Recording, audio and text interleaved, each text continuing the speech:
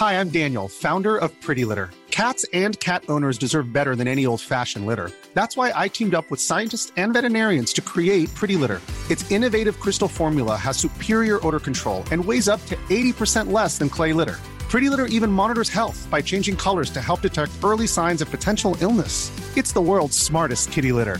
Go to prettylitter.com and use code ACAST for 20% off your first order and a free cat toy. Terms and conditions apply. See site for details.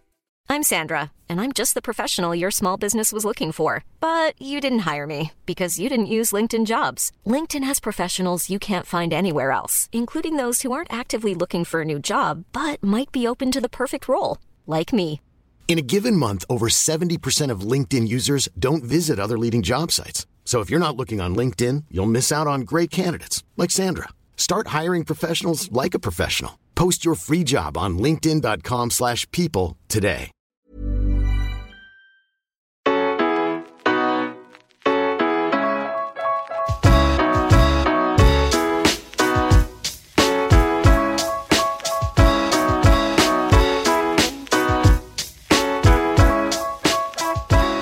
Welcome along to the Rocky Ros Boxing Podcast with me, your host, Kevin Byrne. Today, we mark a special event in boxing, the 100-year anniversary of the birth of celebrated trainer Angelo Dundee. Angelo was born on August 30th, 1921, and spent about 50 years all in all in the sport, training the likes of Muhammad Ali and Sugar Ray Leonard, to name but two. He also trained one Irish fighter, and this man joins us today to discuss working alongside a bona fide legend of the sport. The boxer in question went by the nickname Rocky Ros Muc, and in recent years, through a radio documentary, a film, and books in both English and Irish, was called The Man Who Was Never Knocked Down. Dundee said the best two chins in boxing belong to Ali and Sean Mannion, who joins us today. Sean, dia gwit ag conna satatu. Very well. Thank you so much for joining us today. It was a mission, but we have got there in the end. Yeah, in the end, yeah. How have you been? I've taken you, I think, from work to set up this interview. What are you working at? What are you up to? I just working labouring with Devereux, and got me out early today, thank God. Glad to be of some service here. They're good people, like, you know. Yeah. I'm working with a guy from Ros Muc, he's the foreman. Oh, very good. Ros Muc, Connemara, the closest place to Boston, they say, you know. Yeah. There's a lot of them there. Sean, we're here to mark the 100-year anniversary of Angelo Dundee, who worked with you, but I believe you also hit a milestone yourself. 65. Happy birthday. Thank you. Yeah. Did you have a party for it? No, too old for parties now. Never. Sean, you yourself were once known as like a forgotten Irish great boxer, or neglected even. But with the radio documentary, the film, the books, do you feel that's been put right in recent years? I think so, yeah. They're doing all right. Like, you know, it was kind of hard for them, like, because I was over in America and they're in Ireland, and it's hard to be keeping in contact all the time, you know. Yeah. But I'm happy with the way I was treated there. Yeah, absolutely. And a lot of your story is known up to the time when you fought Mike McCallum. That's often covered in these documentaries, and, you know, that night at Madison Square Garden, a famous night, 15 rounds with the Jamaican body snatcher. And a lot of your story is known up to that point. But I suppose I want to dig down. I'm sure our listeners are devoted boxing fans and they know an awful lot about your story going in there. But I'm curious today to find out about your time after McCallum. So you fight him in 1984, and the following year you build up a streak of wins and you start working with the one and only Angelo Dundee. First of all, how were you admirer of his work before you ever got together? Did you know him? Had you met him on the circuit? I never had met him, but I knew all about him, like, you know, because I knew about him since I was back home as a kid, and he was a really great guy, like, you know. And so what happened then, like, the manager I had, Jimmy Connolly from South Boston, I wanted to leave him, and because he wasn't doing, I don't think he was doing the right thing, but the lawyer I had, Tony Cardinelli, he asked me, what about going with Angelo Dundee? And I said, what? I said, it was Angelo Dundee. Are you kidding me? I said, I mean, I never thought I'd even meet the guy, never mind him being my trainer. So he called him up on the phone, and we had a conversation over the phone. And the following day, I was down in Florida with Angelo Dundee, and that was about 4 years before I retired. And he was a really nice person. He really reminded me of my trainer back home, who I always called my trainer Mike Flaherty, because he's the one that started the club in Ros Muc in 1968. And I thought I learned everything I had about boxing from him, But he was the same kind of a guy like Angelo Dundee. Angelo was a really nice person. What was your first impressions of him when you met him that time in Florida, apart from getting over the heat? Was he there in Florida at the time, or was he off training someone else? Or no, I was out fighting out in California, and he came out there. We met outside in Stockton, California. And I was fighting Fred Hutchins. That's the first time that was my first fight with him. Well, no, my second one. I had one in Florida, but he wasn't in Florida at the time. He had gone away. He was with somebody, and then the second fight I had was with Fred Hutchins out in California, and that's when I met him first. I mean, that's when we worked together. Yeah. And then I used to go down to Florida a lot and train at his gym. You've got an excellent book out. So, The Man Who's Never Knocked Down, The Life of Boxer Sean Mannion by Ronan Mac Conivra. And he describes you arriving in Florida and you're actually in very good shape. So they realize it's just to get you fight ready rather than didn't have to do very much work with you. You went on a man on a mission, I suppose, after freeing yourself up from Jimmy Connolly and losing the world title fight in 1984. You were still a man on a mission. You were about 28 years old and determined to get another shot. Of course, this was the era of the Four Kings. Yeah, you Marvin Hagler, Roberto Duran, Tommy Hearns, and Sugar Ray Leonard. Angelo Dundee had Sugar Ray Leonard in his camp, didn't he? But he was retired at the time. So was Angelo looking to push you into the contender mix there? Yeah, he was, and he told me that if I could fight, which of them would I like to fight? I said, Leonard or Duran, because what about Hearns or Hagler? He said, no. I said, Hagler, yeah, but not Tommy Hearns. He was too tall for me, I thought, And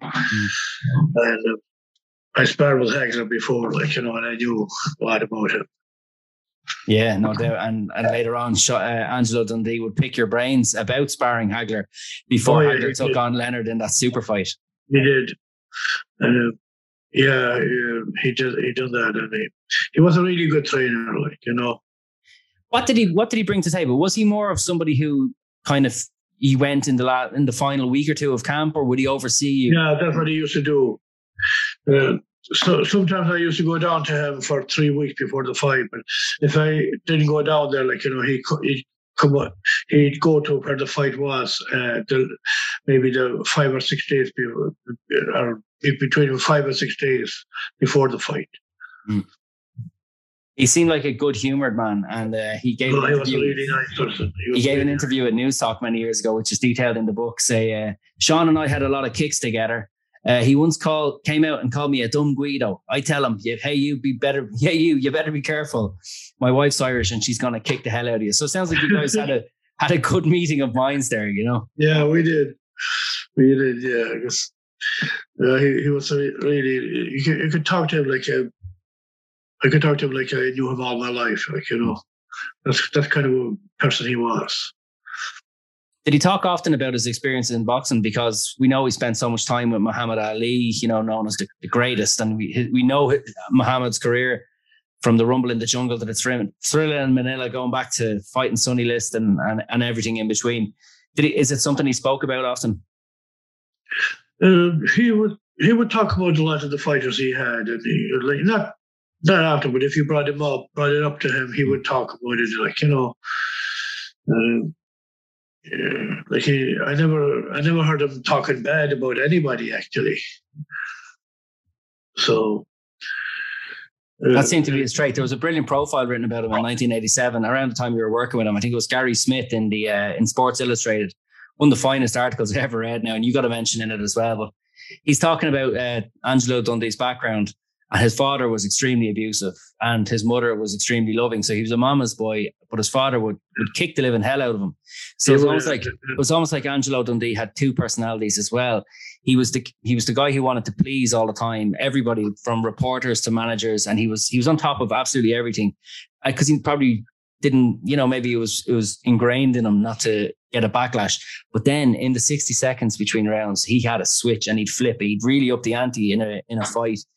And I think Bob Arum later on called him the greatest motivator in the history of boxing, or the greatest motivator in the world. I would agree with Bob Arum that, he was really a good motivator. He was good at everything he'd done. And when all he'd done was with boxing mostly all his life. Himself and his brother. His brother was good too. He was a manager. He was a good promoter actually. That his brother Chris Dundee. And he was. They were great guys. They were good for boxing. That's all he used to do was talk about boxing after the fight, after the training and all that. Just talk about anybody you want to. He was very easy to talk to. And he'd tell you anything. He was. He was really. He was really a gentleman. He was really nice person.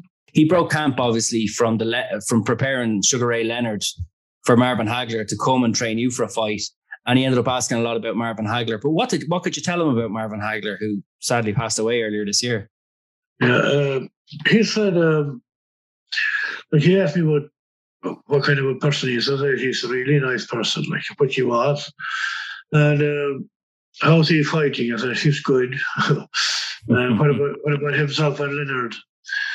If Leonard fights him, I said Hagler will beat him. But if he boxes him, he's got a chance of winning. But Leonard then at the end of every round, he used to throw a flurry of punches, and that's what the judges were looking at. Because I totally thought that Hagler won the fight myself, but that's only me saying it. But I thought Leonard would throw flurry of punches after maybe the last 20 to 15 seconds of every round, and that's what the judges seen, and that's how he won it. Yeah. And how much time did you spend with Marvin Hagler yourself? When I first came out here to America, I went to. I used to go down to train to Brockton. It's about 30 miles from where I lived in Dorchester. And we used to go down there. Once I had a friend of mine, Paul Creelis, we used to go down there just to see him, and then I sparred with him. And Tony Petronelli was another guy. His father and his uncle was managing and training Hagler.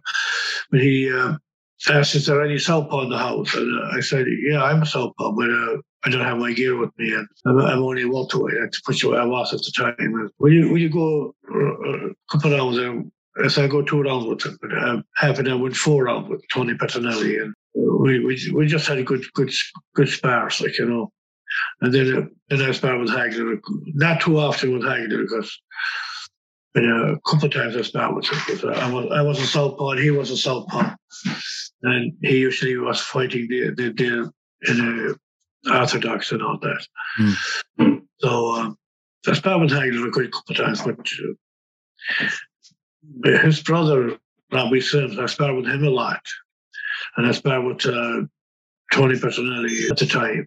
It shows how much of a family business boxing is. So if you're sparring Marvin and his brother Robbie Sims, and you're trained by Angelo Dundee, who trains Sugar Ray Leonard, and you fought Roger Leonard as well, and there's so many connections all the way through. Yeah, actually it is. You think about Did Roger Leonard have the goods? He retired quite early, didn't he? Before he really got to show his true form. He did. His brother actually retired him. Sugar Ray retired him. I don't know why, but he was good.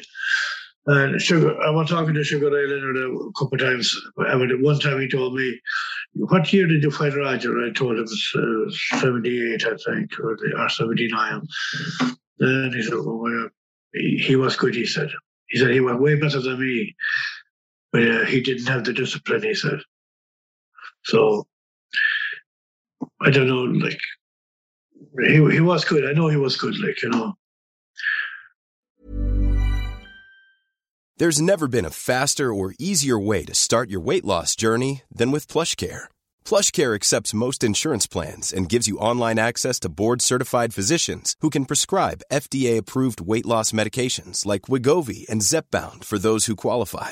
Take charge of your health and speak with a board-certified physician about a weight loss plan that's right for you. Get started today at plushcare.com/weight loss. That's plushcare.com/weight loss. plushcare.com/weight loss. Hiring for your small business? If you're not looking for professionals on LinkedIn, you're looking in the wrong place. That's like looking for your car keys in a fish tank. LinkedIn helps you hire professionals you can't find anywhere else, even those who aren't actively searching for a new job but might be open to the perfect role. In a given month, over 70% of LinkedIn users don't even visit other leading job sites. So start looking in the right place. With LinkedIn, you can hire professionals like a professional. Post your free job on linkedin.com/people today. That's gas, because we had a story on the podcast previously about how Muhammad Ali set up his brother Rahman with a fight with a previous guest. And that's how he got Rahman to retire as well. He set him up with a fight he knew he'd lose. Yeah, that's Sugar Ray stopped his last fight. I don't know why, but I know he was good anyways. So regarding your time with Angelo Dundee, like your first fight, I think you said it was one of your first fights together anyway. It was out in Stockton against Fred Hutchings. Yeah, that was a really good win for your career at that stage as you're rebuilding. Like Hutchings had fought. He'd fought Tommy Hearns the previous year. He'd lost to him, but he'd beaten Kirkland Lang, who had a win over Roberto Duran. And, you know, he really mixed it in top names. They called him the pumper, not just because he pumped out the jab, but he worked at the gas station as well, which was... Oh, yeah, that's right. He did, yeah. But do you recall yourself and Angelo working together for that? And was Angelo good at bigging you up and telling you, like, come on, like, Sean, you can beat these guys? Yeah, he seemed to be like this motivator, you know? He was good. He was good at things like that, you know. Because I was with him one time and where was I? Down in Florida, I think. And out in California. And I came back after the second round and I said, my hand is killing me, my thumb was killing me, I think I'm broken. But he said, you might as well throw it anyways. He said, it's going to be hurting you in the morning. It's the same thing. So I kept going anyways and I won the fight. But it so happened I went to the hospital a week after the fight. Myself and a friend of mine, John McDonough from home. We were down in the bar at the 12 minutes, and he said, I couldn't even hold a glass in my hand. So come on, we'll go to the hospital. And my hand was broken. My thumb was broken around here, and I had a cast on for about 6 weeks. It was the middle of the summer, and I hated it. But that's what Angelo said. Keep throwing it. He said, anyway, because it's going to be hurting you in the morning anyways. The same thing. Yeah. So I remember that. I had to laugh. I laugh at it now. I didn't laugh at it that time. Well, it got you the win, didn't it? He did. He sure did. By the time you were set up to fight in Europe for your European debuts in the UK, took place at the Alexandra Palace, you'd won 8 in a row, some of them under Angelo Dundee, and you were rebuilding after the Mike McCallum fight. So you come to Europe to fight a guy, Errol Christie, who's a rising star of British boxing, and yourself and Angelo and everybody, you came across the Atlantic, and the plan was to mount a European campaign. Do you remember the optimism of the fight? And with that fight, I was in really good shape. I trained hard for that fight because I didn't want to lose to an Englishman first. But I mean, I didn't want to lose to anybody, but I trained really hard. And I thought there wouldn't be too many people for me at the fight, because I was over in his own country. But when I went out there, and everybody was on my side. There was at least 3/4 of the people who were there that were from Ireland. And then with that fight, I tried to be better than I was, and I tried to do things different and better and all that. But I was just making mistakes, and he beat me anyways. Like, I almost had him twice, actually, in the 4th round and I think around 7th. But that's the only thing. And did you rate Christie, or did you feel that you just couldn't catch up to him on the particular night? But he was a good boxer. He was really good. He was a good boxer. He was world class. Yeah, he had a wicked demise actually recently, didn't he? He died. He got cancer and he died. It was only 52 or 3, I think, when he died. Yeah. His son Cyrus plays football for Ireland. You might have seen in recent years. No, I haven't. I don't follow soccer too much. Okay. Yeah, I like it, but I mean, I don't go crazy about it. yeah, as many previous guests have said the same. Like even before the fight, Angelo spoke to the Irish Independent, said, when I joined Sean, I didn't try to change anything about his style. Instead, I tried to add little things on. He was impressed by you at the strength of your boxing and smart as well. Do you recall anything that he tried to add to your game? Yeah, like a few little things, like, I mean, very little things that you wouldn't even know that matters, but they do matter when you're in the fight, when you're in the ring. Like, I can't think of them right now off my heart, like, but he was good, like, he was good at things like that, like, he never tried to change a fighter. He just tried to add on to what you have, like, and help you to do other things, like, Yeah. It was obviously disappointing because, that's 1986 and it doesn't help the dream of securing a fight against one of the big names that you're looking for back in the States. But I suppose it also puts the brakes on the European angle of your career, which you were looking to start. Because had you beaten Christie, I suppose you were thinking in your head, you could come back and fight maybe in Ireland as well. Yeah, I'd love to fight in Ireland. I mean, I always wanted to fight in Ireland, and there was hardly any promoters there. But Barney Eastwood once told me, we get you something or whatever. But and nothing came out of it. And there's another guy from AO. He was trying to make a fight there, but never came off either. And I told him I would fight there for nothing, like, just to fight at home for, like, professional. I never did. It was only a short few years later that someone that you would have met all the way through in the East Coast of America, Steve Collins, you kind of nearly paved the way for him because he came back from America, having started his career, being unsuccessful for the world title against the same guy, Mike McCallum, and obviously Reggie Johnson as well. But he came back to Europe and just managed to pick up a few wins and win his world title. And I suppose that's kind of, you look at it probably and think, I suppose maybe that's what I was hoping to do. That was the plan, Yeah, I probably should have done the same thing, but I was in America, and my family was in America, most of my brothers and sisters and my cousins and all my friends there, and that's what I wanted to be. And that's doesn't matter where I'd be. If I was in heaven even, I don't think I'd beat Mike McCallum because he was really good, like, he did, and I don't think he got the recognition that he deserved either. No, not in his prime. No, not against those guys. That's what I think. Like, he was good. After the fight with Errol Christie, you got some advice from your original trainer and then your current trainer, and they contrasted, didn't they? Like Mike Flaherty said one thing, and Angelo said another. Yeah, I told him, Mike Flaherty, I'm thinking I'm going to retire. And Angelo told me then, don't make up your mind. He said, after a fight like this, take your time, and so he had a point too, like, But my Flaherty said, you done enough. He said, like, I was fighting since I was 12 years old, like, Yeah. I suppose in hindsight, if you look back, is that where you would have liked to have drawn a line under the career, or do you have any regrets about going on? Because I think you had another 7 years. I think you finally hung him up. Was it 93?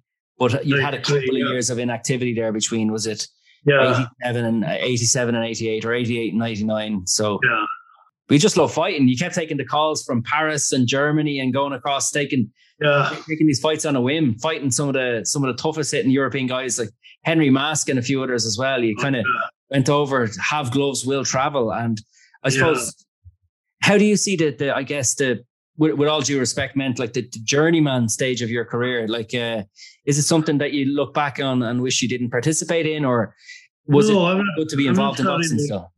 No, I'm not sorry about any fight I took. Maybe one fight I took it over overnight, and I wasn't even training at the time. I was probably almost retired. Darius Miskaleski, he was a Polish guy. Yeah, he was in Germany, and I just went over there, and I didn't come out for the third round because I'm pain in my side, But that's the only fight that I'm sorry I took, And but Henry Maskey, that was a good fight, I was really training hard. They were light heavyweight, They were like light heavyweight, and Henry Maskey was, Miskaleski, he was light heavyweight champion and cruiserweight champion. I mean, I was only by right at junior middleweight. I know that's the only one I'm sorry I took. I just told the matchmaker, he was in New York, and he called me, and I said, and I'm retired. I said, will you do me a favor? He said, I need. So, do you know anybody that'll go over and fight him? And I was trying to look for somebody, nobody.